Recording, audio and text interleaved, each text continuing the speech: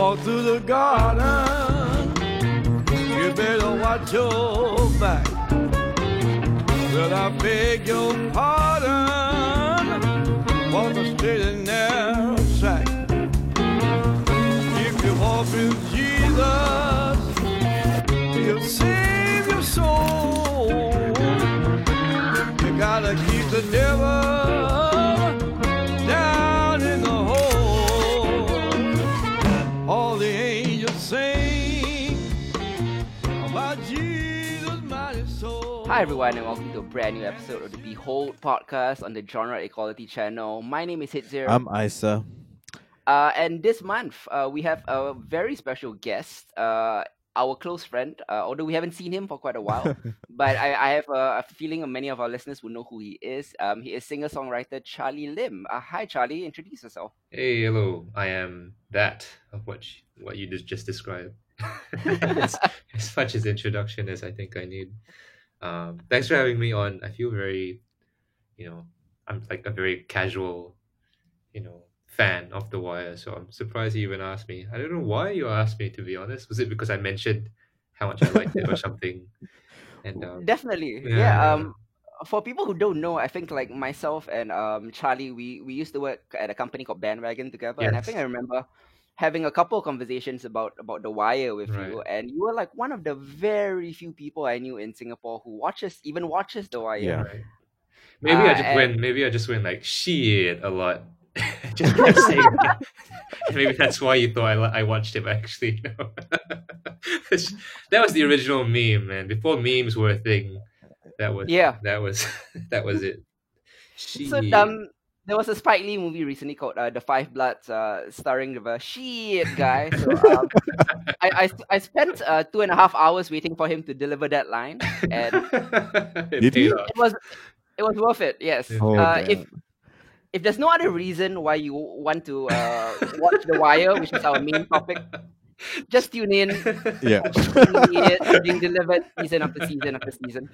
Yeah, and Anyways. it's not pivotal to the story, so don't worry. It's not a spoiler. It's just It's a flourish. it's it's an inflection. It's an inflection. So as you may have guessed, our main topic for this episode is a very acclaimed show called The Wire. It was an American crime drama TV series created by former police reporter David Simon and former homicide detective Ed Burns, who was also a public school teacher for 15 years. It was set and produced in Baltimore, Maryland. The Wire is different than normal cop shows in a sense because it introduces a different institution of the city and its relationship to law enforcement in each season, while retaining and advancing the characters and plots from previous seasons. The 5 subjects are the illegal drug trade, the seaport system or the economy in Baltimore, the city government and bureaucracy, education system, and the print news medium. So it is not so much a story about a particular character. It is a story about the city, the different institutions that govern it, and the people trapped by the inequities of said system. And it is, like I mentioned, a really, really acclaimed show. But I think a lot of people since its inception, I think about 15 to 20 years ago, have been afraid to broach The Wire just because it seems like a very dense, very intimidating, very intellectual show. And I wanted to kind of make this a main topic because, yes, it is all those things, but it's also primarily, number one, entertaining. Mhm. It's informative and it's humanist. And it is not as big of a challenge as you might think it is to watch it, which is why I wanted to talk about it this week. Yeah. So when Hit and I were kind of we discussed having The Wire as one of our main topics, right? And then we just kind of listed all the people that we knew who watched The Wire and would probably want to talk about it, and we literally got like a handful Right. about it. And like we've been on a run, and we were just trying to see, like, there's so many good things that people kind of like miss out on because like the misconceptions or like just not giving the material a chance, right? And even if you do say, Charles, that you're like a casual fan of The Wire, like even those are rare to find. Sure. So like 'Cause don't have it's like saying I'm a fan of Prince or a fan of like Joni Mitchell, right? When they Yeah. have such a huge body of work and it's so dense, It's like, oh man, you can't even call yourself a fan because they just have so much content. I feel like The Wire is the same thing. Like, I probably watched the show maybe 3 or 4 times, and even then, I'm still like, crap. This is like, I'm just skimming the surface. Yeah, I mean, like, there's a lot to go through. It's more than Yeah. like 60 episodes over the 5 seasons, and so Mm, there's plenty there's plenty there for people to kind of read into, and it kind of ballooned into what it is now, or the reputation that it has right now. So let's just start off with, like, how did you guys like discover The Wire? Was it like recommended to you? And Charles, maybe you could go first. I was in like Australia, so I just moved to Melbourne after like Sec 2. Mhm. I think a friend recommended it to me or something. I can't really remember. And back then, it's just like, we go to like Blockbuster Video and rent DVDs. Yeah. So like, oh, okay, I'll just give this a shot. And I've never, I've never watched the HBO series. I've never been to America, Mhm. you know, Yeah. and like, so it was surprisingly like just easy to watch at the time. I don't know why. Like, there was something very surreal about Mhm. the way everything was shot, and just the fact that there was no music, and that the scenes were all really long. And at first, I was like, yeah, okay, this is potentially boring. Yeah. But I don't know, maybe when you're like 15, you just have nothing else to do, and you're just like, okay, let's just see where this goes. And yeah, I just got hooked after like a couple of episodes. But I think like you just need to get over that initial like Yeah. shock, I think. Yeah. And then so yeah, and then I just started buying the rest of the the seasons. Oh, And, wow. yeah, So yeah, you, at one point in time, you actually own the DVDs I think I still to The do. Wire. Like it's somewhere like at home in Melbourne. I have all the like the box set Yeah. of it. Yeah, we're Yeah. clearly dating ourselves with talking about Yep. DVD blockbusters Yep. and shit. Kids, how about you? How did you come across The Wire? I have and always been an avid TV watcher, and especially in the early 2000s, HBO was pretty much the shit. Uh-huh. The Sopranos, Deadwood, pretty much the innovator and the inventor of what we now call prestige television. Mm-hmm. Adult-oriented, deep and dense and nuanced portrayals of characters. HBO is pretty much the forefather of that. And through all the conversations that I've been reading from reviewers and critics, everyone keeps ranking The Wire above The Sopranos, which blew my mind at the time because I thought The Sopranos was the greatest thing I'd ever seen. So I had to give The Wire a shot. And keep in mind, I was actually watching The Wire in season 1. I started watching week to week season 2 onwards. Oh, But I shit. watched it. Yeah, but I watched season 1 by binging it. And how I did that was, keep in mind, this was 2002. Torrents weren't really a thing then. Mm-hmm. It was impossible to get. So what I did was, and I can't believe I'm admitting this, but I got the episodes on Kazaa. Uh-huh. And as you can imagine, with my dial-up modem, it took forever to download. Like one episode took 7 days, 7 to 9 days to download. Oh, shit. So I put a lot of effort into downloading this 240p video quality just to watch the first season of The Wire, and even then I was blown Wow. away. That's when I started buying the DVDs. So I went on Amazon. I waited for the season to finish, waited for 6 months. HBO would put out the DVDs, and then I would order them and I would ship them, and it cost me a lot of money, a shit ton of money. Oh, man. But it was worth it because I felt The Wire was so unlike anything else I had seen on television. Mhm. It was unlike the prototypical anti-hero cinematic TV that HBO did in The Sopranos and Deadwood.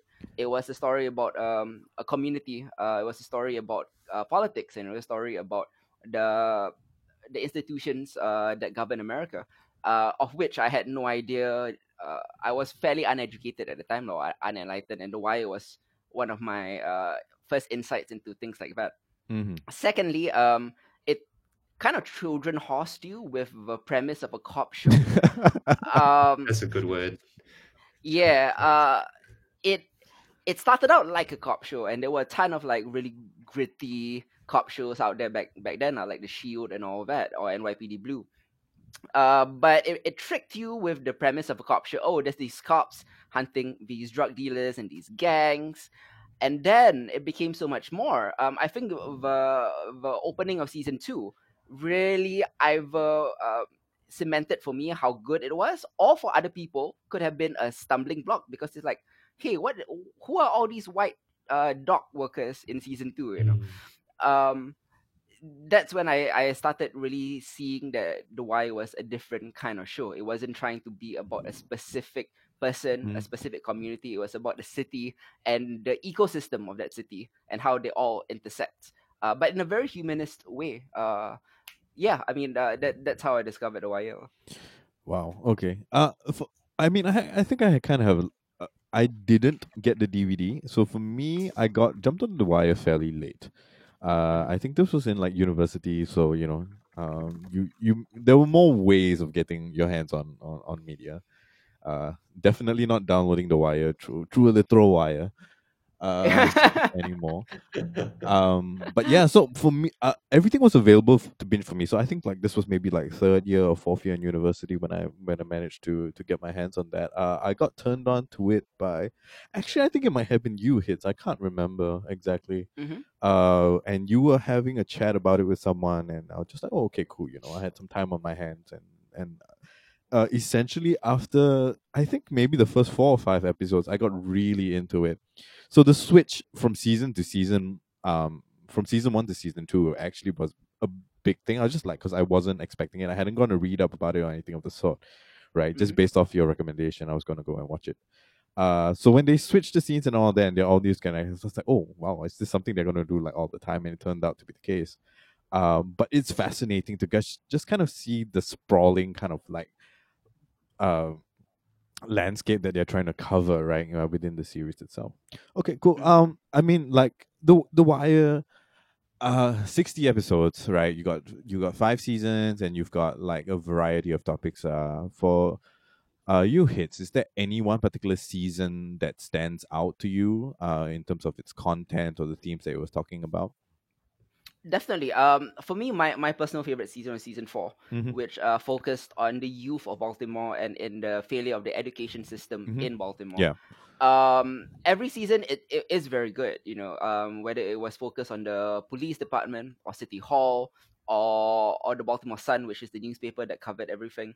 But season 4 really gave me an insight into how the people became like this as adults, Mhm. how the system has failed the African American community or people of lower class income into. I'm not going to say that they didn't have a choice, but Yep. they were pretty much basically there were few tracks for them for success or to earn an income, Mhm. and this is how they got into the drug game, and this is how the innocence was lost for an entire generation of African American kids, and it keeps happening over and over and over again. And that's what I really really loved about season 4, as well as the kind of redemption arc for a character called Presbilewski, Mm. who is the pretty much poster boy for police brutality in season 1. Yeah. And he just grew into a different person.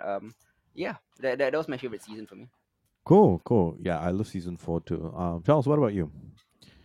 Uh, no particular. I think I really liked all of them. Maybe season 3.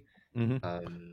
Just yeah, the season 3 was when. Oh no, I was just sorry. I was just about to give a spoiler. Okay, crap, I just but I think that the arcs like of how they start and finish. I won't say who, but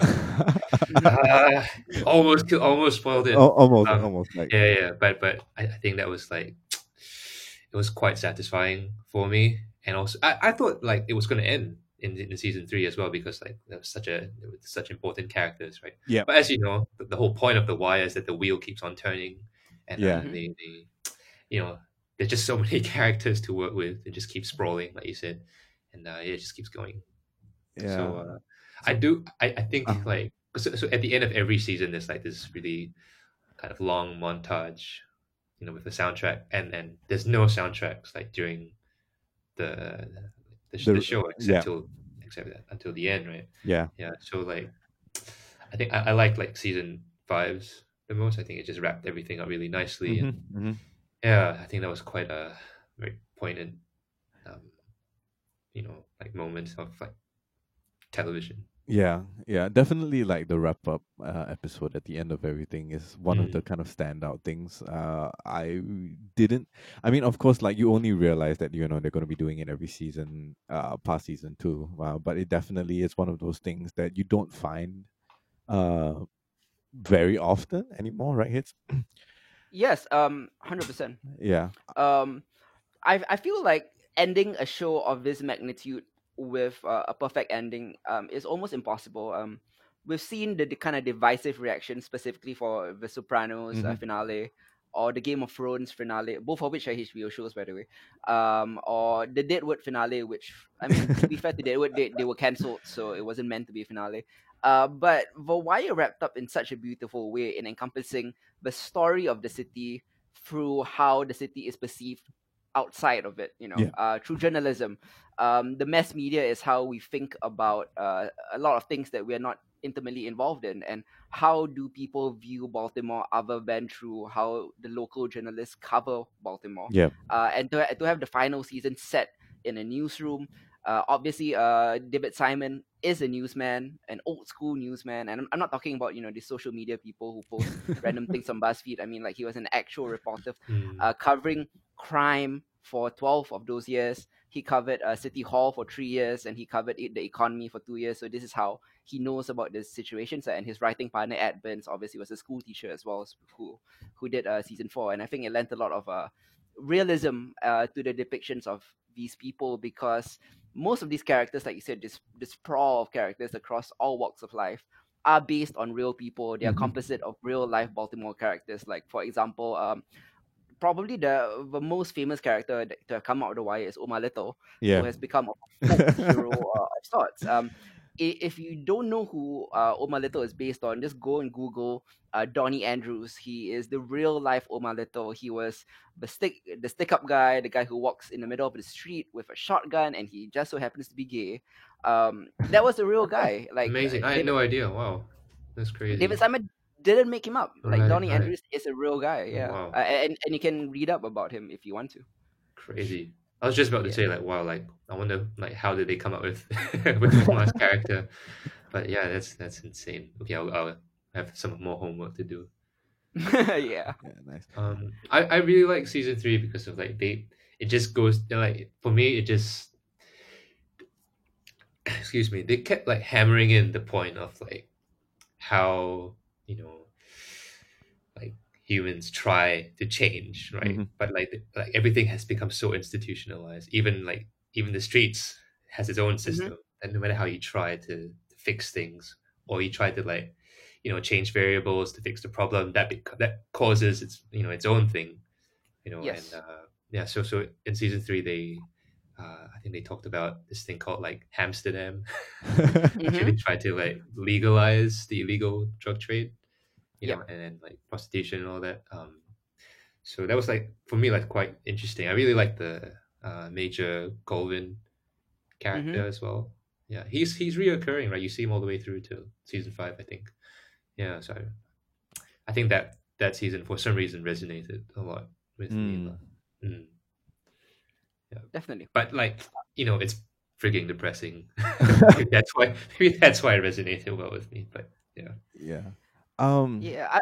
Yeah. Yeah. Go ahead, Isaac. Yeah. So I just wanted to kind of like, okay, so here's the hard part, right? Like we love the wire and we love everything that comes along with it. But if we how would you pitch the wire to someone today, right? And say like, look, you've got a bunch of time on your hands.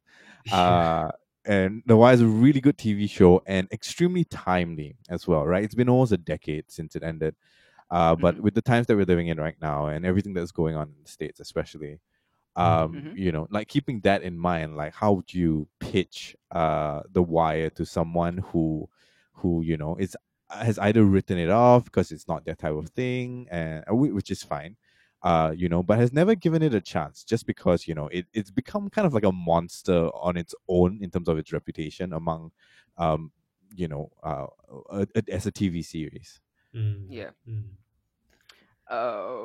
Wow, it's difficult. I would suggest not framing it as a cop show because they will quickly realize it is not a cop show. Um, it's a trick. It's a nice Trojan horse back in 2002 to get suckers like me to watch it, and then be enwrapped in something else. Mhm. I would frame it as a really almost documentary esque. It is how realistic it is. It's almost documentary esque. Yeah.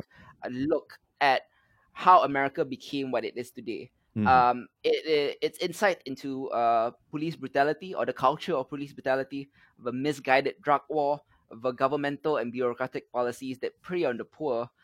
Those are things that the Wire didn't invent. They were around long before today. They were around during the Wire, and they were around long before the Wire. And the Wire allows you look at the levers and the mechanisms of societal divisions that have kind of ruined America. Yeah. It was one of the first few shows that really explicitly pointed out that these capitalistic mechanisms are not viable. They are not humanist, and they are in fact cruel. And that is basically how I would pitch it, like in to a Black Lives Matter aware audience. Charles, I wonder, like, yeah.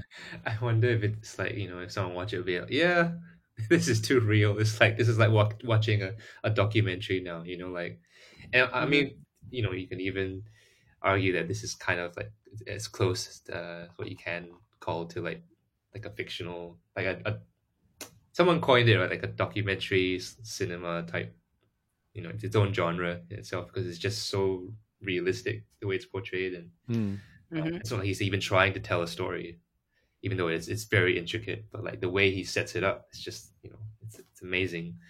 I don't know. I feel like it's something that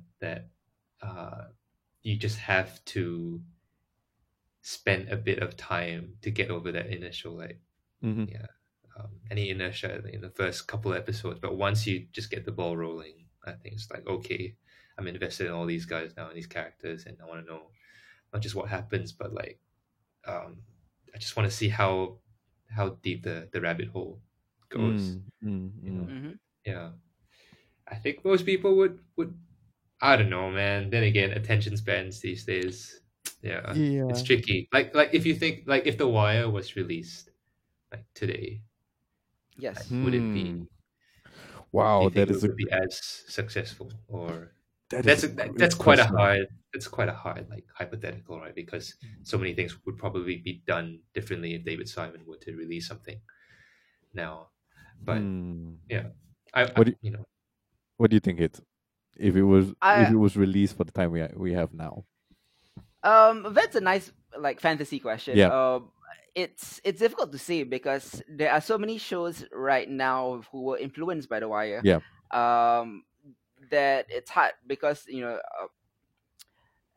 The Wire came out at the wrong time. To be honest, it was way ahead of its time, and actually, I think it would actually play better today because I think the general youth are not as apathetic anymore. Yeah. They care more about issues. They care more about how their governments work, how their police work, how do you frame good guys and bad guys in fiction. And I think they would really embrace the show, especially season 1, because there's been a lot of argument in light of Black Lives Matter and everything about how pop culture, specifically TV, represents the police.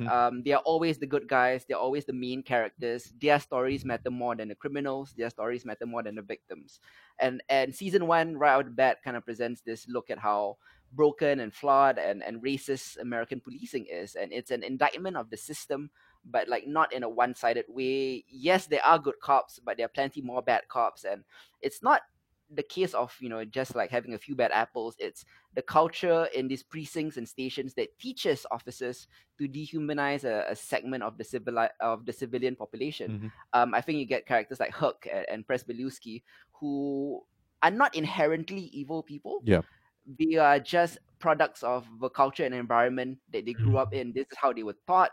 And that is what you need to reform. Right. And I think by presenting a really uncomfortable, unvarnished look at those kinds of systems Mhm. Yeah. is the only way that we can teach people that this is what's wrong and this is what we need to fix specifically, without necessarily dehumanizing the cops themselves. Like, Yeah. they're not inherently bad people. Mm, mm.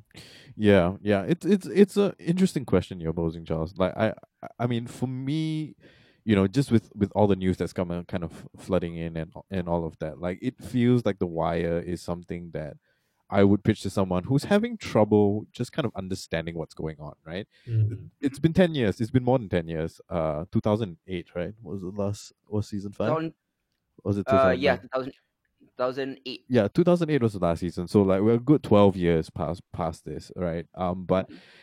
I think for me, I would pitch this as like, look, if you want to kind of a very realistic look into why things are the way they are right now, I think you need to watch The Wire. Right. At least for me, I think it's important to watch like season 1, 3, and 4. With the police, and then of course like law enforcement and policy making and bureaucracy, and then of course with the education system, which are kind of like the big three things that are on everyone's minds right now. Yeah. And that uh is how I would pitch it. Like past the fact that it being a cop show, or past the fact that it is one of the best series like I've ever watched, or people regard as one of the best TV series ever made. It's a very vast and diverse and detailed and ridiculously realistic look at America 10 years ago, and how in that 10 years it has boiled over to the situation that we see now. And I don't know if that, I mean, like, people might be just fatigued, right, from all the news and the Yeah. activism that's going on right now. Like, it's tiring Mm. emotionally and mentally to have to kind of cope with that. But if people have questions, I would point them to, like, here's a Mhm. piece of fiction, sure, but like it's probably as close as you're gonna get to having an insight, especially when we are divorced from the actual situation going on in the States, right? Like, we're one step removed from that, and we're only getting the news that we are getting on social media Right. and news outlets and stuff like that. Mhm. So yeah, I think it would do fairly well in this day and age. I think the popularity of other shows like the new Watchmen series and things like that, like, very timely, Mhm. extremely timely, and Prescience, yeah, yeah. questions Yeah. for the moment. Okay, Interesting. yeah, I would also like point out, like, I think season 2 and 5 are pretty relevant too. yeah.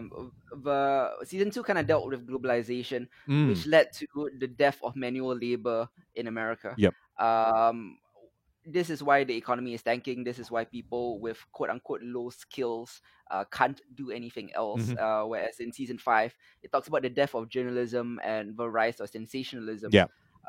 in newspaper reporting or in news, which is kind of we kind of see the zenith of that today, with the internet. Mm, Um, those are all really prescient and really important too, I think. yeah, agreed, Yeah. agreed. All And right, you cool. become sympathetic to, like you were saying, like they don't paint them as like bad necessarily, like bad in character, but Yeah. you become sympathetic to why they have to choose, or why they chose like a life of crime, or just kind of close one eye on certain things. And then yeah, I Yeah. think that's one very strong feeling that I get surrounding the entire series. Just like Yeah. you just feel sympathetic, like Hmm. you feel really hopeless, like, oh man, okay, the problem is like way bigger than all of us. There's Mhm. nothing we can do about it, and you just feel really sorry. And like, at least it helps you understand that there's no like easy solution to, and that you can't point a finger at one thing. And Yeah. I guess that's what I got out of watching the whole thing. Yeah, it's really not neat, isn't it? Like, for a quote unquote cop show, like every cop show ends with the guy is on trial, we got Yeah. him.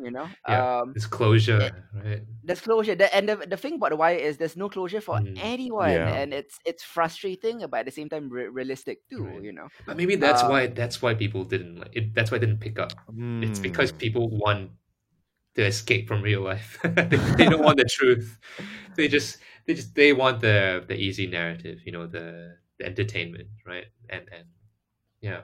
So I don't know. I wouldn't know how to convince someone to watch this other than like literally just, hey, do you have time? I'm gonna make you sit here for at least Yeah. 4 hours, and like, yeah, let's just watch this, and hopefully you'll be hooked by the fourth episode. That's the only thing I can think of how it I would try to get someone into it. I do agree that the biggest strength of The Wire is also its biggest drawback. You know, what you're talking about, its realism, how dense it is, and kind of the unvarnished cinematic nature of it, because Yeah. there isn't really any cinematic flourish to The Wire intentionally. You know, David Simon is not trying to make this look cool because it's not cool. Yeah. You know, and that's kind of the point. But I think it might also be the thing that turns people away if they're not into that kind of thing. Yeah. There's no dramatic tension, but then again, there's like a sense of dread that just goes throughout the whole thing, with moments of humor and whatnot. But anyway. Yeah. Sorry, you were saying. If I do have like one small complaint about The Wire is, for me as a person who loves it, there was one particular scene that is so stylized that it felt out of place in The Wire. It is it's not a spoiler, but it's kind of an old westy showdown between a character called Brother Muzone and Omar Little in an alley. That felt so ridiculously out of the movies that it didn't feel real. But it was cool to watch. Like I got a kick out of that scene. It just didn't feel in place. And that is my only complaint about The Wire. That one scene. That's so much of a complaint, I guess. Maybe because like they wanted to give Omar like that payoff, because everyone's just rooting for this anti-hero, right? I think like out of all the characters, he's one of the strongest ones. And everyone will be like, yeah, this guy's a badass. And you want him to win whatever war he's fighting. Yeah. It's true. But David Simon was also careful to point out that Omar isn't someone you should necessarily be rooting for. I think there's a scene in season 2 where Bunk, one of the homicide detectives, just chews him out. He has this folk hero Robin Hood-esque reputation, and Bunk just systematically just destroys every fallacy there is. Like this is not a hero. You should not be looking up. He is a murderer, and he is a criminal, and he's a bad person. And let's not romanticize this. True. But they still gave the fans what they want. They played it both ways. Yeah. Yes. So yeah, I mean that's kind of all the questions that I have now. Any kind of like final thoughts before we kind of wrap up this section? With our recommendation. I was thinking, like, do you think if they were renewed, do you think it could have gone on for longer, or like explored other? Would you want to see that? I know that his writing partner didn't continue in season 5. And I read a few negative reviews, which I don't necessarily agree with about season 5. Yeah. But anyway, wondering what you think. I do think season 5 had a bit of cracks in it. Like, it wasn't a bad season by any means. It was an exceptional season. I just felt that like David Simon, with regards to this, that David Simon was a bit too close to the topic of journalism. Right. Like, he didn't treat it with the kind of objectivity that he treated the other subjects. And it felt almost personal and a bit emotionally charged. A bit emotionally charged. Taking snipes at everything, like being snarky about. Yeah, like it was agenda driven. Season 5, which I didn't feel the other seasons were agenda driven. They had points to make, but it wasn't a personal David Simon feels angered at the state of journalism today point. Himself, right? Yeah. But that being said, it was still a remarkable season. As for if The Wire could continue, I think it could continue ad infinitum. To be honest, with just an entirely new cast. It is a story of how a city keeps evolving, but you don't need to. I think the Wire already made a point that the wheel keeps turning. Like Stringer turns into Marlowe. The new generation takes over. It becomes different. We don't need to keep seeing it over and over again. That will be a bit depressing. You just see one life cycle, and that's it. Yeah. The repetition of hopelessness. Yeah. You know what I mean? Just one life is enough. Yes. Right. Indeed. Yeah. Yeah. Cool. All right. What were you guys? Like, what do you think it could have continued? I don't know if I want it to. Like so much has been said. So much so that we keep revisiting it, right? Like time after time. Well, like hits you like 4 or 5 times. Charles, yourself as well. I've watched it maybe 3 times in totality. And you continuing kind of like discovering things. I think like it had something to say, right? In a very kind of like unapologetic and very raw way. and the context around us has changed, but the medium has stayed the same. Like The Wire has stayed the same, but our understanding of it has kind of like evolved over time. So Yes, I agree with Hits here. I think like if we had to go through like another round of that, Mhm. I might just have stopped watching, What because about like if it's there's like, hmm, sorry, but yeah, so Uh, I might just not watching just because there's a deep sense of existential uh like anxiety that comes from watching The Wire sometimes, right? Like there's certain yeah, episodes for where after sure. that you're just like, oh my god, like I need a break. I need to like chill Yeah, out and like watch, yeah. something else. Mm, And I don't know how many more seasons of that I could possibly take. mm, Given that like like real life is becoming a lot more like that for a lot of people. mm, Um so I don't know. I think it might have done a couple more seasons. I'm sure there would be like a couple of topics that Damon Simon had on the table that he might mm. wanted to do, and he would have done a really good job of it. But I don't think I would be able to do another cycle. Like much like it Right. says. Yeah, you were saying? yeah. Oh no, just yeah. I was just wondering, like maybe it's like a location, or Ooh.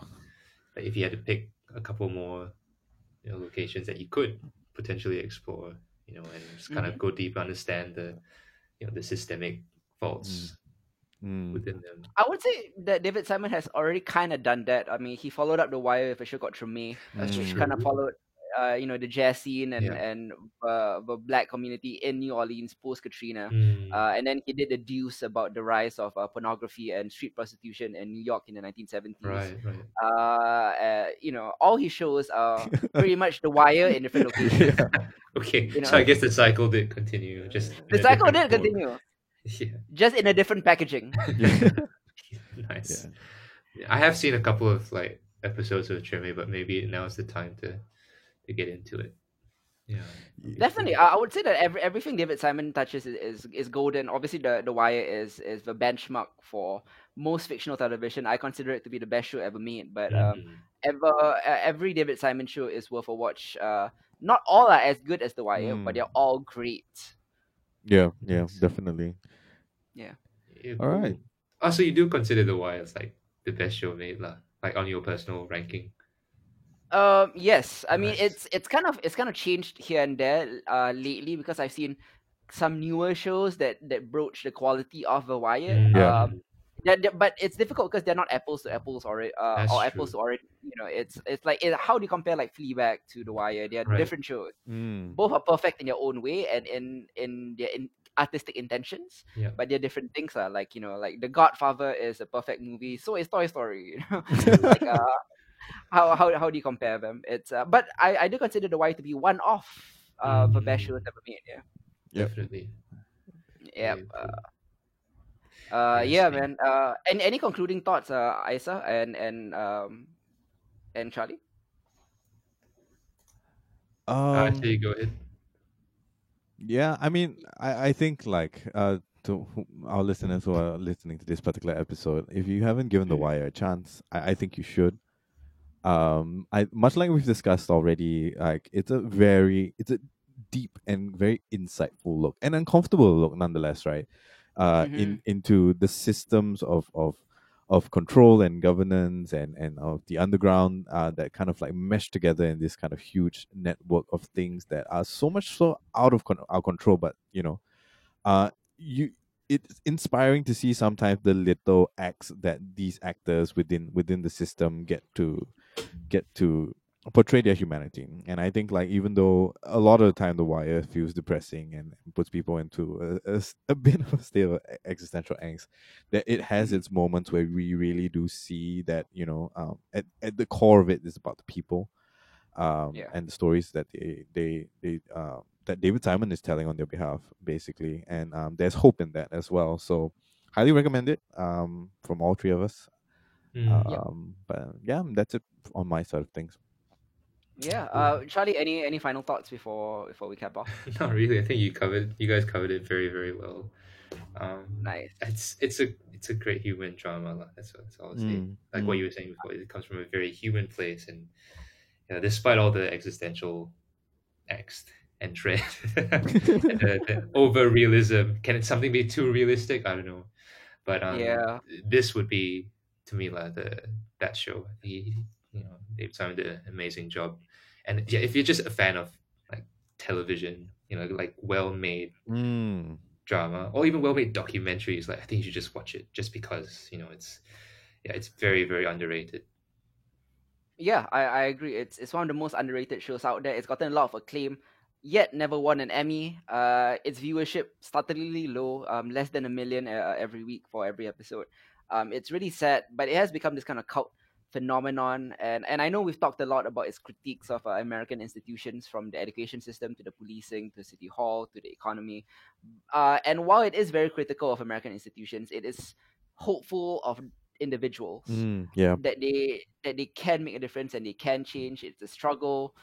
And I mean, Bubbles is pretty much the encapsulation Yeah. of what David Simon is trying to say about someone who has been trapped in inequality and in substance abuse issues and class divisions and all that. But the final scene of The Wire, amazingly metaphorical, was Bubbles walking up, going out from the basement into the living room to meet his family. And it's a message of hope in the end. Also, it's hopeful of people that people can make a difference. So yeah, it is depressing, but at the same time, there is hope, light at the end of the tunnel. And that's what I love about the Wire. Its explorations of race, poverty, the death of the working class, and the political systems through a very human lens, not through statistics. Like shows like The West Wing or The Newsroom like to throw out numbers at you. Yeah. This, that, blah, blah, blah. This is about people and how it practically affects their lives. Yeah, well, one of the best shows of all time. And thanks so much, Charlie, for coming on, man. Yeah, man. I No really worries. appreciate Thanks it. for having me. Well, I mean, Yeah. Thanks for let- making me rewatch The Wire. I mean, if you want to watch Treme, you're right, we would be glad to have you back a couple. I mean, like somewhere down the line, really. Yeah, maybe phase 3. Yeah, maybe phase 3, right? I mean, like it's talking about jazz and New Orleans and all that, and like sure, why not? Let Yeah. us know if you can. I'll be Yeah, down to do that. Cool. Definitely, man. Anything to plug before you leave, Charlie? Like, do you have anything new out there that you want people to watch or see or listen to? Not really. I mean, I'm just releasing like, collaborations and singles here and there this year. This year is just like, just kind of don't want to stay in my own head too much. So I'm enjoying working with different people and just Yeah. coming up with different things without being attached to one particular sound or aesthetic. Yeah. So yeah. Okay. That- Since Charlie is tune into not gonna plug his socials, we'll plug it for him. You can follow you can follow Charlie Lim on Facebook. On his other profile, you can also find him on Instagram under the handle Where Was Charlie. Thanks. Yeah. I only do Wire commentaries on my Instagram, so tune in my IG stories. Thanks, guys. I really appreciate this, and it was really fun to hang out. And that was Charlie with our long conversation about The Wire. Once again, thanks so much to him for coming on. Yeah. I think the 40 minutes or so we spent talking about The Wire isn't nearly enough to cover such a deep show, but we touched upon what we can without spoiling it. Hopefully, if you haven't seen The Wire, please go check it out. It's available on HBO, HBO Now, HBO Go, HBO Max, all the HBOs out there. One of the best shows of all time, in my opinion, and in all our opinions, exactly lah. But we will be moving on to the second half of our podcast now. This is where Isa and myself, we recommend to each other things that we haven't seen before. And I recommended to Isa a Hulu dramedy called Rami, and Isa finally plugged the biggest glaring hole in my Studio Ghibli. I'm a big Studio Ghibli fan. Don't get me wrong. Like, I've seen every Studio Ghibli film except for 2. And one of them is Nausicaa of the Valley of the Wind, which is a pretty seminal anime. A shame that I've not seen it Yep. until now, but I'm gonna get into it. The other one I haven't seen is Porco Rosso. But otherwise, I don't know. I just felt ashamed that I haven't seen Nausicaa, so I had to like get it out of the way. I have seen. Well- I'm a Ghibli fan, but It's okay. On a technicality, right? It's yeah. not. It's considered a Ghibli film, but the Yep. film was released before the founding of the studio. Correct. Yeah, So it's a it's a Miyazaki film. Miyazaki. Yeah. Yeah. Correct, correct. I mean, it Yeah. is Oh, released on the Studio Ghibli catalog if you are looking out for it, lah. But yes, yeah. you're right. It's before Studio Ghibli existed. Yeah, we'll get into that later. Let's talk about Rami. Yes. Rami is, man. How do I describe Rami? Okay, Rami is an American comedy drama series that is available on Hulu. It stars Egyptian American comedian Rami Youssef as the titular character. And in season two, Mahershala Ali joins as in a recurring role as a Oh supporting man. star. The series basically has been praised for its nuanced, unvarnished portrayal of American Muslims, when most Western pop culture depictions are usually either as terrorists or as the corner shop people. But this really delves deep into Muslim Americans and specifically millennial Muslims. Hmm. The kind of the eternal grappling between millennial anxiety and Western influences and growing up in a Western culture versus your desire to keep your faith, to be religious, and how does that coalesce lah in your self identity. And Rami to me last year was one of my favorite shows out there. And part of this kind of wave of great new dramedies coming out from very with from auteurs that have a very specific vision, you know, from Yeah. Phoebe Waller-Bridge to Donald Glover and people of that ilk, right? They have a very specific vision about what they want to, and it's the specificity of Rami that really appealed to me. By now, Isa has seen, I think, both seasons of Rami. Maybe Yeah. would you care to give some like opening thoughts? Yeah. Uh, given when you recommended this to me, right, to watch for this podcast, I didn't quite read up on anything. I got the general gist of the idea. I mean, it falls into one of the categories that we've actually been doing quite a fair bit of, like with interesting kind of like perspectives from Mm-hmm. the viewpoint of a difficult protagonist, mind you, much like Fleabag, much like Barry. Mm-hmm. um so I went into it like not necessarily knowing what to expect, outside of what you told me, and it is extremely relatable despite the fact that I'm not Muslim. Mm-hmm. But just like from sometimes like the anecdotes that yourself or some of our other guys share with me about, like it feels relatable in a very kind of different way, right? Like with the whole, it's not too far divorced from some millennial Asian experiences, I would say, like in general, in terms of like the family and in terms of like how we view religion in general, all of that. Mm. But the details of it, right? The specifics of the way that the story is told, and the relationships of Rami and his family, and his relationship with religion, and the state of religion in general in its setting, took me by surprise. And it's very nuanced, and it's very difficult in parts to kind of grapple with, and it's Mm. very insightful. I think like a lot of these things aren't I know of, but have not seen a portrayal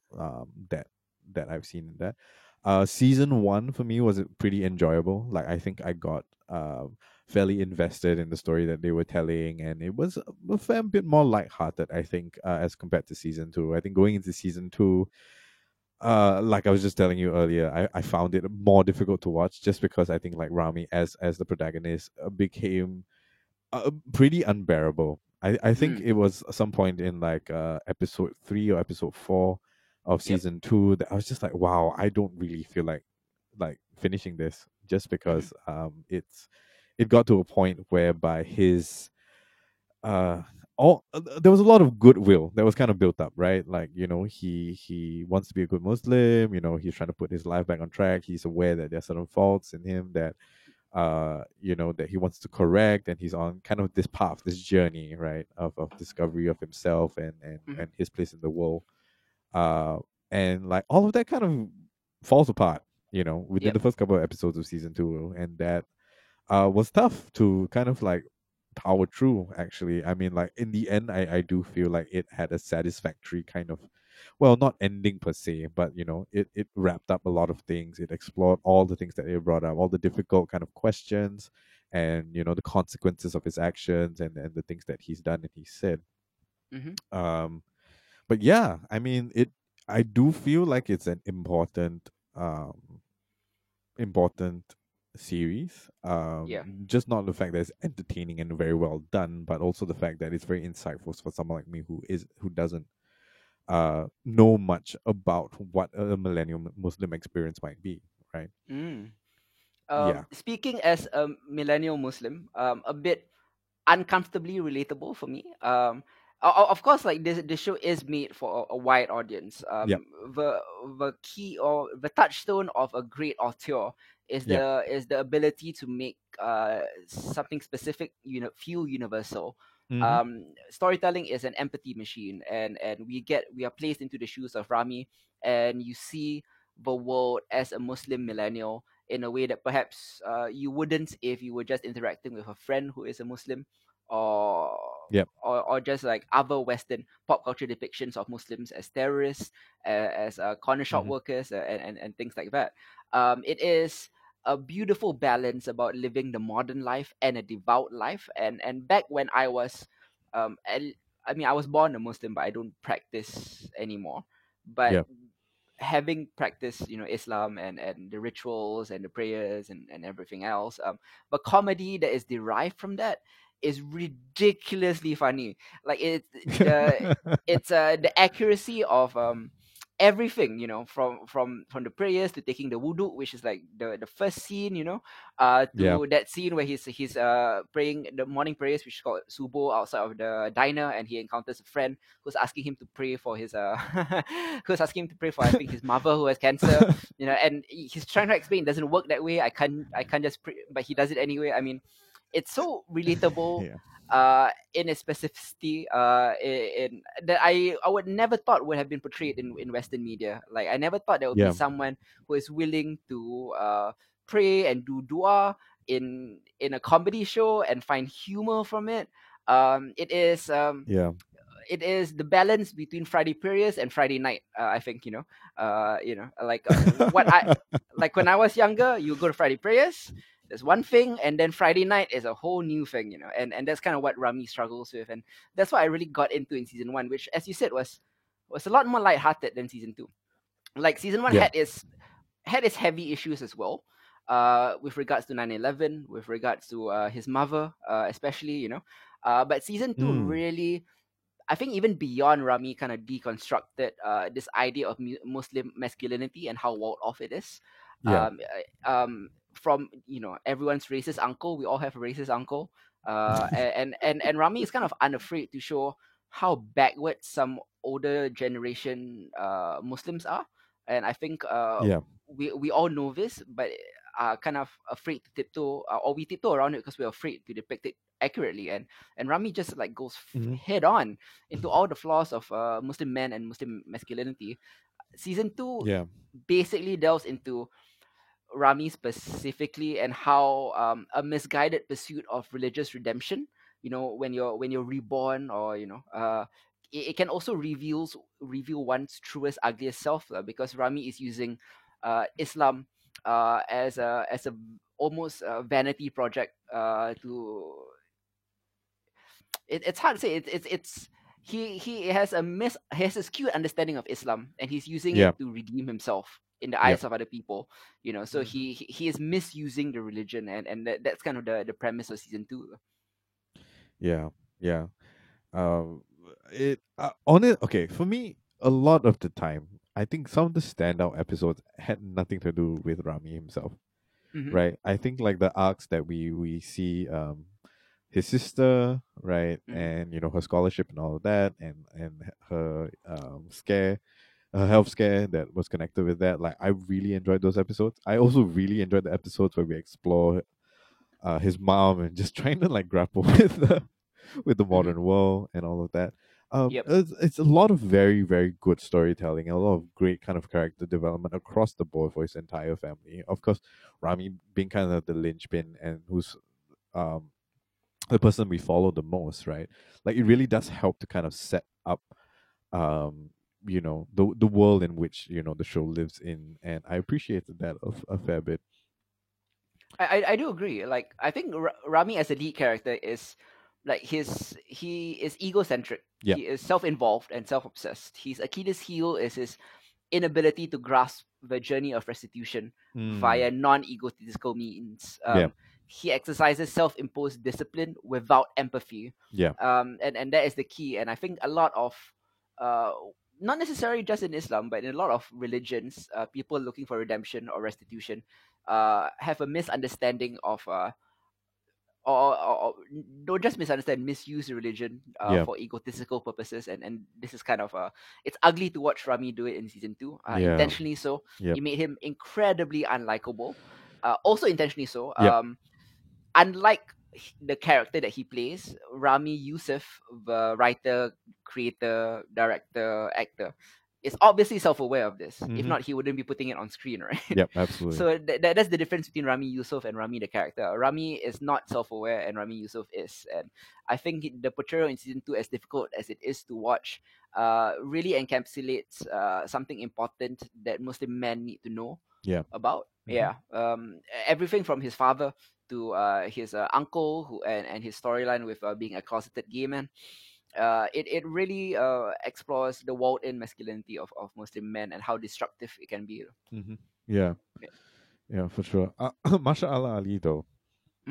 Fantastic. Phenomenal, absolutely phenomenal. I think I stuck around to watch most of season 2 because of him. Just Yeah. an amazing kind of like that man is an amazing actor. The kind of presence he has on screen, and very very honestly, like it's hard to see Rami when Mashallah Ali is on screen. Um, Yeah.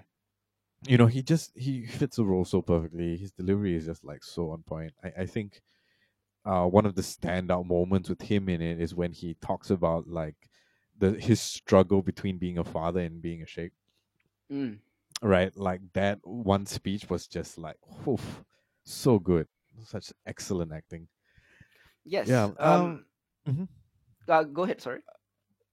No, yeah, I was just saying that I think like season 2 would have it's great to have someone of that ilk, on board for Mhm. season 2. I think like it added a great deal as a somewhat as a counterpoint, right? To kind of like what Rami has been up to going all along. At least there's someone there's a character there that kind of like is the linchpin of the season, kind of to not just kind of show him the way, right? As is his role there, but at the same time, like it helps to know that there are in this very kind of like messed up Rami's messed up world, right? There is a cornerstone in which like you can plumb um the morality to, I guess.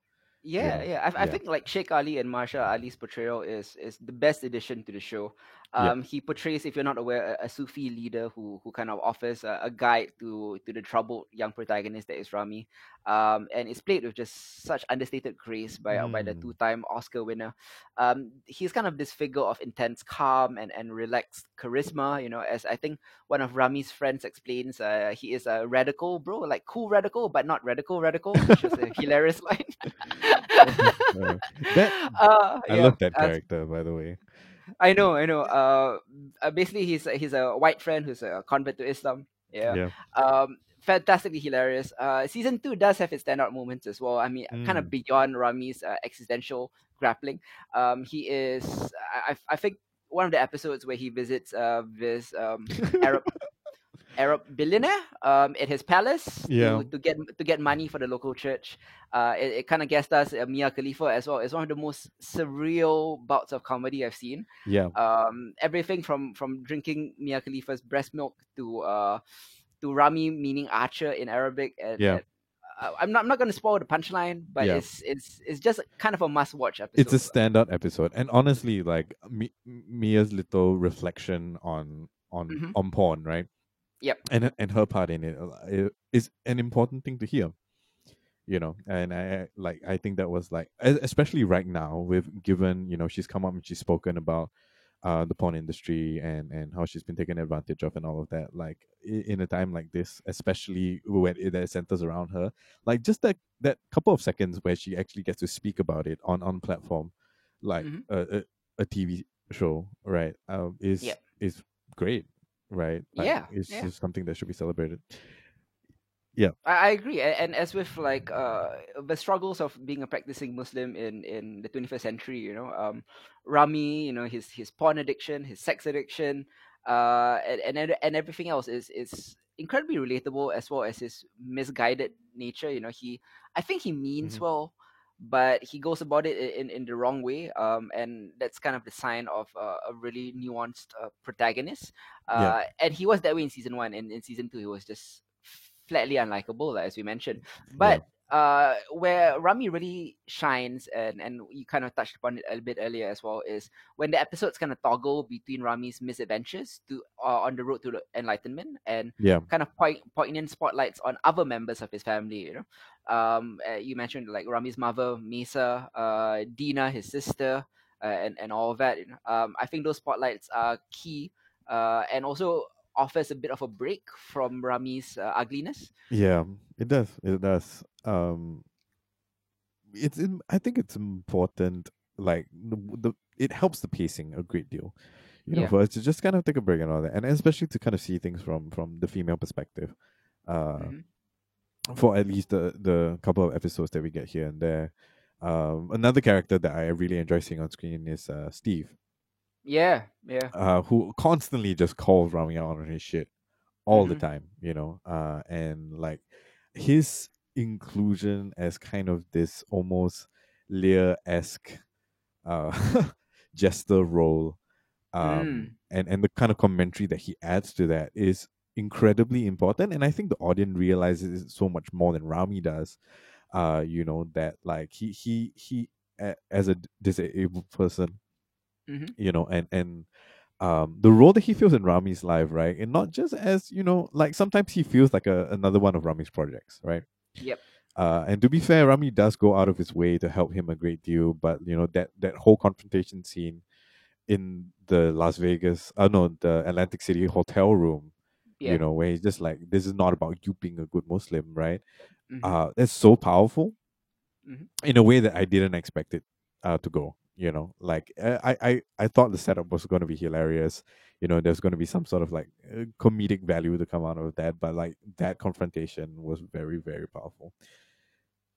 Yeah. Yeah, Yeah. so the supporting cast are like great. Honestly, it really has a lot of depth to it that the supporting cast bring to it as well. I think like if we didn't have those guys around to just like offer differing perspectives and differing views and opinions, right? I don't think I would enjoy the show nearly as much. I do agree. It's a very well-rounded show. Mm. Especially with season two, it relies a lot on the supporting cast and the depth of the supporting cast to Mm. counteract the difficulty that you. I mean, it's an intentional difficulty. Yep. Rami is intentionally difficult to watch, but it could be too much if it wasn't for the rest of the characters lah. Yeah, absolutely. Um, Comedy wise, Rami kind of is very funny. Like Yeah. he has very specific Muslim jokes that I think I never would have imagined seeing on screen. hmm Also, it's kind of this border between um, almost very grounded kitchen sink realism and Yeah. surreal farce. Yeah. It can be a farce too as well. I think when you're talking about the character of Steve and the fact that kind of spoiler alert, Rami has to jerk him off. I won't reveal the reason, but it's a farcical scene, Yep. and it's Absolutely. really really funny, there's lines like, "You're not going to use my cum to wash away your sins." Yeah. It's some of the It's funniest so lines I've good. ever heard. Yeah. It's hilarious, it's surreal, and also like kind of shockingly insightful. Yep. It helps us understand its hero without ever absolving him for hmm his many many thoughtless mistakes and actions. hmm It's amazing, and in terms of representation, I've never seen Muslims represented with this much depth before in Western media, Yeah, for sure. and because being Islam or being a practicing Muslim isn't like one thing. Yeah. It's many things. There are many different kinds of Muslims. And where season two excels, explores how female Muslims get along in the religion and in society, hmm how the different types of male Muslims there are, and even in season two with the introduction of the Sheikh Marshall Yep. Ali, the kind of weird prism that we think of black black Muslims, African American Muslims. We think about the radicalized versions of them that we see in prison dramas. Do you know what I Mm-hmm. mean? Yeah. And I think the Sheikh does a lot to counteract that lah. Like this is a Yeah. stereotype of black Muslims that isn't necessarily real. There are different types of black Muslims, as there are different types of Arabs and different types of Muslims. Mm-hmm. Mm-hmm. Yeah, it features the length of and the length and breadth of Muslim. It's not a culture, but there is the Arab culture and the Muslim religion in a very thoughtful and insightful way that is frankly rare. Like there is nothing like Rami in Western television or Western media in general. Mm-hmm. Yeah. Yeah. Yeah. Yeah. Definitely. I totally agree with you there. Yeah, that's why I love the show. If you want to watch it, right, it's available on Hulu. If you're not, if you don't have Hulu, and if you live outside of America and Canada, just VPN it. You can get it on Hulu. It's definitely worth a watch. Yeah. Very few Muslim American immigrant representation on TV, and this is probably the best of it, lah. And one of the Mm-hmm. best of the so-called second wave of dramedies, that are coming up right now. Yeah. Definitely on par with stuff like Atlanta and all of that, lah. Yep. Next up, we'll be talking about Hayao Miyazaki's seminal environmentally conscious classic, Nausicaa of the Valley of the Wind. Yep. Before we begin, do you want to give like a little premise or a setup for this? Yeah. So, like we kind of touched on earlier, Nausicaa is considered a Ghibli film, but it was actually released a couple of years before Studio Ghibli was founded, but it's still considered part of the canon. It Yep. is Hayao Miyazaki's second directorial outing. Yes. I believe that his first one was just a couple of years before that. And it originally started off as a manga that was written and drawn by Miyazaki himself.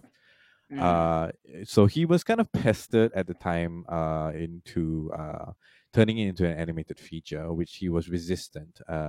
But thankfully he did, and we are blessed with the beautiful film that is Nausicaa and the Valley of the Wind. So it's a post-apocalyptic look at a world where industry has gone wrong and we've polluted our earth to the point whereby a form of apocalypse has happened. Yep. The story starts a millennium after an incident called the 7 Days of Fire, which was a apocalyptic war that destroyed civilization and created this entity or this place called the Toxic Jungle, right? Which is a poisonous forest with giant mutant insects and poisonous toxic spores that take control of all life form that it comes into contact with. We follow our protagonist Nausicaa, who is a princess in the kingdom of a place called the Valley of the Wind, that is near to the toxic jungle, but or as they call it, like the Sea of Decay, right? That is unaffected up to the point. It's kind of like this little idyllic, literal valley that's set aside, whereby the villagers kind of have their own, they've got their own kingdom and their own kind of society, and humanity is just kind of rebuilding after millennia of the ashes of this catastrophic event. Nausicaa herself is a warrior princess who flies around on her glider as a wind rider, and has this amazing ability to connect with the people and the flora and fauna around her on a very kind of magical level. And we kind of follow her journey as she navigates through an incident whereby there's an invading nation that is trying to take control of a weapon. I don't want to give too many things away, even though I think the statute of limitations has kind of passed for this. Yeah, take control of a weapon, and it ends up involving the Valley of the Wind. And through her journey, she eventually discovers the reason for the existence of the toxic jungle that brings a lot of surprise to her, as well as a young as a young leader of her own nation, how she has to navigate the different kind of political issues that come up with, like, warring nations and things like that. By and large, Nausicaa of the Valley of the Wind is a big kind of like environmental and anti-war film, and in it you will see a lot of um bits and pieces that you'll get to see in like later Ghibli films, right? Like you have Yeah. the whole environmental thing that you also see in Princess Mononoke, and you have a lot Mm. of like whimsy that you end up seeing in Totoro, and you in Spirited Away. You've got an old witch character, very reminiscent of Yubaba as well. Yeah. But what stands out to me, I think the first time, okay, so for a bit of background, I had my first Ghibli film was My Neighbor Totoro, right? Yeah. And then from there, of course, all the House Moving Castle, Princess Mononoke, and I watched all of that until I was gifted. Not gifted. I was lent a set of this DVD box set, right, of Ghibli films, and the first film on that list is actually Nausicaa and the Valley of the Wind. Yeah. So out of curiosity, I was just like, oh, okay. I at that point of time I never heard about it, so I took a look of it, and I remember very distinctly at that point thinking that Nausicaa felt a lot like a Star Wars movie Mm. for some reason, because like the way in which it traces like a very kind of traditional hero's journey, the call to action and all of that, and having to face the guardian and so on and so forth, felt very familiar. And later on, like on further viewings and like doing a lot of like reading up and watching interviews with Miyazaki as he talked about it, so many of my favorite uh franchises, I would say, kind of comes up with that. Like he draws from a lot of works from Earthsea by Ursula K. Guin that we kind of talked about before. Yeah. Nightfall by Asimov. There are moments that are reminiscent of like Lord of the Rings. There are moments that are very reminiscent of Herbert's Dune, and Mm. all these things are things I love, and is why I fell in love with uh, Nausicaa. There it has everything that you could possibly want out of a film like this, right? The animation is gorgeous. It sets you up Amazing. in a Yeah. world that is both beautiful and grotesque at the same time. It Yeah. never shies away from difficult topics or dangerous moments, despite the fact that um, and I don't think any Ghibli film has ever done that. But there's a sense of danger and a sense of wildness to Nausicaa that I think we don't get as much of in later Ghibli films, right? Yeah. We've got a lot of action sequences and a lot of really good fight sequences, I have to say, for its time, Mm-hmm. that we don't get in almost any other Ghibli film. So there's so much to love here in terms of like just the kind of strange world that Miyazaki has built in order to kind of tell this story of, once again, humans trying to find their way in a world that we fucked up. Mm-hmm. And it's a gorgeous, hopeful story of love and of sacrifice and of empathy and of kindness, um, that I was really really taken by and really needed, really like to share. Definitely. I think this. I mean, obviously, coming belated to it, lah. Like Mm-hmm. for a film made in 1984, Nausicaa has aged remarkably well, and Incredibly so. Yeah. I think it kind of proves that how far ahead of its time it was. With its themes, the urgent warning about ecological disaster. Mm-hmm. It is it's also a stirring tale about this princess brokering peace between giant insects and warring tribes and humans, and it all plays like a dreamlike thing of beauty. I see a lot of classical influences that Miyazaki had, Mm-hmm. as you mentioned, Yeah. Star Wars, Le Guin, etc. I also see how a lot of modern animation is influenced by this, like Yeah. having recently seen Shira and Mm-hmm. recently seen Kipo and the Age of Wonder Beats.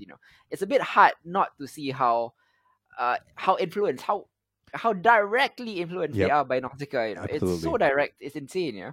And for the longest time, Princess Mononoke was my favorite Ghibli film. Mm-hmm. This is, I guess, the most similar Ghibli to Princess Mononoke, because Yep. it is those two are quite distinct from the whimsy of Totoro and Spirited Away and the rest. Like, Yep. not to say they're bad, they're amazing works of art. Mm-hmm. This is just the kind of genre I resonate with Yeah. most. It's Absolutely. just easy to get into. Like, it's a classical tale of fantasy, and the hero's journey and the calling and everything lah.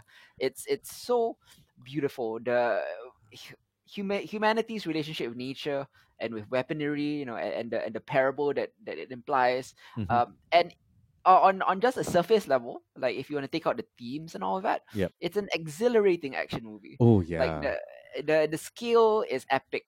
It's amazing. It's this two-fisted attack against corporate power and ecological destruction, but it's also just flat out like amazing to look at lah. Yeah, it's pretty amazing. I mean, there's a lot of flying going on, and we see that a bit later on in Bokoroso as Mm. well, right? But there are so many kind of modern day anime that kind of take those same like these giant planes and all of that, and flying around like strike witches and so on and so forth, right? Mm. Um, and some of them can't do animation as good as Nausicaa, right? The moments Definitely. in time when Nausicaa is just like soaring through the air, and Mm. doing like this insane kind of like movements on her glider, and navigating the clouds and all of that. It's amazing sequences to watch, and you kind of get kind of lost in that, right? And it's interesting to see how many of the themes that we see in Nausicaa get repeated later on in other Ghibli films in a different way, right? In kind of a different tone. But the freedom of those flying sequences, even like the fight sequences themselves, which on my first watching, I was just kind of like, really? Ghibli does like solid fight sequences? Is Yeah.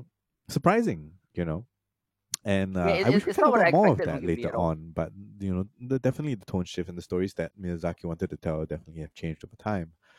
But Mm. the closest for sure has to be Princess Mononoke in terms of its theme. But where in Princess Mononoke we get more of a fantastical, spiritual leaning to the message there. The one that we get here is a bit more science fiction, I guess. But it also feels like a And fairy tale, right? Mhm. Yeah, it also feels like a fairy tale in a sense that there is this wonder and whimsy as well, but not Yeah, as much as the Totoro or Spirited Away lah. But it is yeah. there's the message at the end as well. So it's this wonderful confluence of fantasy and sci-fi, and Mm. a genre that kind of been overused in the post steampunk apocalypse, Yep. but Yep. I've never seen it done with this much whimsy lah. And this much Mm. beauty, the soaring of the skies, as you mentioned, reminded me a bit of Avatar: The Last Airbender as well. Yeah, yeah, yeah, definitely. I mean, like it's easy to see. I think if any of you haven't watched Nausicaa, it's easy to Yeah, draw direct lines of inspiration to so many of the films and TV shows, animated ones especially, that we love and enjoy. yeah. It is an important watch, and now that it's on Netflix and readily available, and also it's a remastered one. I just Mm. Yeah, coming into this podcast, I rewatched it recently. Uh, the quality is much better than the original copy that I watched. And being able to see that, like, on a much bigger screen in higher definition, it really does add a lot to it. People might complain like the drawing style is a bit dated and it's not as polished as later Ghibli stuff, but like it doesn't take away from the fact that it is ridiculously detailed and animated gorgeously. It's also Joe Hisashi's first Soundtrack. film, Yeah, yeah, soundtrack that yeah, he worked with Miyazaki, and of course, for those of you who know, Joe Hisashi basically did almost everything that's on the Studio Ghibli palette. yeah. And it is the music is great. You can kind of see the moments in time where like certain refrains seem very familiar because they get explored like kind of later on in other movies as well. Mm-hmm. But the music adds so much to the scene, especially Mm. in moments of danger, right? Like where you don't usually, Hisashi doesn't usually get that grim with the music, Yes. for lack of a better word. But man, it's so good. It's so good. 100% agree, man. Joe Hisashi is the John Williams of Japanese animation. Exactly. Yeah. It's insane how I can think of so many things that were influenced by this, even down to the fucking lead character. I think this must have been one of the first representations of this feisty, morally righteous, endearing heroine, Mm. of this operatic story lah. Like she is the hero, and I don't. This predates Mulan. This Yep. predates Pocahontas, and it obviously predates Mononoke. This is ahead of its time on so many levels in terms of representation, in terms of theme. It's just a wonderful film that I can't believe it took me so long to watch. Yeah, it's kind of crazy. I mean, like obviously this film led to the establishing of Ghibli, and I Yeah. was reading that there was an animator who was animating this Hideaki Anno, who later on goes on to found uh what's it called, Gainax, and writes and directs Neon Genesis Evangelion. Wow. So like that, it felt like a confluence of things, like even in real life, right? Like the magic of the movie itself ends up spinning off into like all these other amazing things that inherit like kind of the will of that, right? Like the Mhm. desire to make great animated film.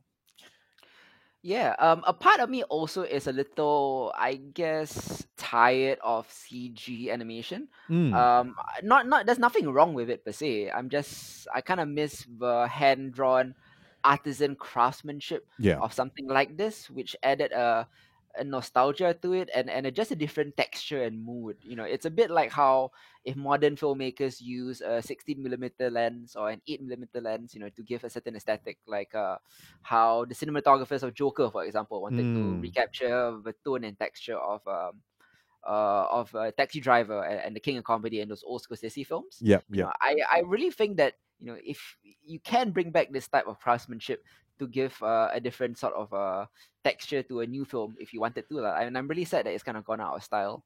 Yeah, it's hard. I think like other than the stuff that Ghibli has released in modern day anime industry, right? Very Yeah, few studios are willing to do that just because of the significant costs, right? Because like back in the day, these things were paid per frame. yeah, And it takes an incredible amount of time and incredible amount of artistry, and is a bit more unforgiving, I think, than a lot of the modern day techniques that are used. mm-hmm. I mean, like we've talked about this before. I'm not a big fan of anime that uses like the whole 3D cell shading thing. Like Yes, I'll put yeah, up with that. I'll put up with it, right? So long as the story is good and it's interesting and there's something else there other than the animation. But it's not, one of my favorite visual mediums, as far as it goes. And I hope that someone somewhere. I mean, we don't know when Miyazaki's next film will be. It's been postponed for a while now. We don't even know if it's confirmed, yeah, because he's been flip flopping about it. But someone inherits that. mm-hmm. And I do feel like with the current crop of anime feature film makers, the likes of Your Name and all of that, like they have inherited some of that magic Yes. from some very seminal pieces of work that come out of Ghibli, and I hope they continue in that direction. But in the meantime, I'm very happy that all of the Ghibli collection is now on Netflix for most people Mm-hmm. in the world. Yeah, Same, yeah, and I'm happy to say I've plugged up all my Ghibli holes. nice, What that sounded so wrong. I've watched the entire Ghibli filmography. I've seen Porco Rosso right after I watched Nausicaa, actually. nice. So yeah, one of the best anime studios out there, one of the best film studios in general, Hmm. regardless of medium or genre, Yeah, out absolutely. there, and definitely highly recommend it. I know a lot of people are familiar with Totoro and Spirited Away Hmm. and things like that, but if you kind of dig into the earlier work, I think that's where some of the best Miyazaki stuff is. Yeah, yeah, it really is. Nausicaa and the Valley of the Wind. Porco Rosso is really, really good. Uh, Mm, you know, um, it's really really good, and I think it gives a very interesting kind of like look into like the industrial complex and the war machines and things like that. And I mean, he's a pig after all, but like he's a hero at the same time. Really really good, and of course you can't forget things like Grave of the Fireflies, which is yeah, probably one not of the yeah not strictly a Miyazaki film yeah that's one of, directed by someone else, right? yep yep, but like still like it's up there, as far as like seminal animated feature films, anime feature Oh, films. one it came out the same But year yeah, as that's pretty much it. Highly recommend Nausicaa and the Valley of the Wind if you have not. It is available on Netflix for most regions, I believe. Otherwise, please feel free oh yeah. to um, use a VPN or go buy the box set. The box set is pretty beautiful, actually, from what I remember when I had my hands on it. 100%. Like, do get the box set, or if you're a digital person, watch it on Netflix. Also, I highly recommend for me. Loved Nausicaa and the Valley of the Wind, and also loved everything that Ghibli has ever done. And that about wraps it up for this week of the Behold podcast. Once again, thanks to Charlie for coming on, Yep. and we'll be back in 2 weeks' time, Mhm. where I think we will be talking as our main topic, Hamilton, Yep. which will be available for streaming on Disney Plus soon. So we are excited to see the film version of that. Yeah. Obviously, I didn't shell out like $2,000 and go to Broadway to watch Hamilton, but I will say I have seen Hamilton. Those who know, those who know how know lah. Yeah, there's a camera phone kind of bootleg out there.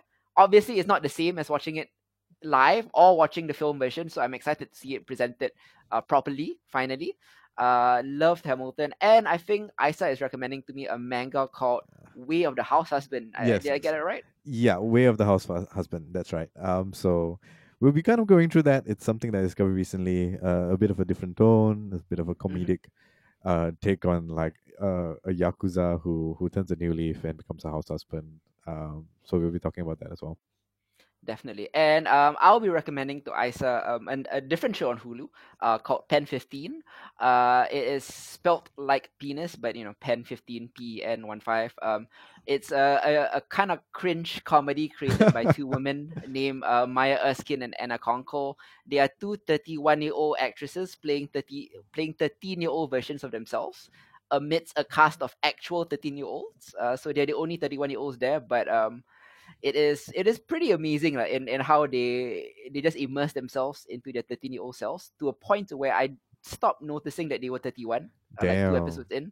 It's so good. And if you think that is kind of just this amusing sketch idea that could run dry, like, wait till you see the full series. Like, it's a lot more than just the joke of 31-year-olds playing 13-year-olds. It's from what I've heard from a lot of the female friends who I've recommended, they had to kind of stop halfway, because not because it was bad, but because it was too real in terms of being a 13-year-old. It's too embarrassing to watch because all the things that is portrayed on screen is so uncomfortably awkward and uncool and personal and intimate, and it's just insightful for me as a man to watch it, because I don't know what it's like to be going through puberty as a woman, and this is a funny cringy way of kind of going about it. So I'm going to be linking Ice Out with Pen 15. Sweet. Next.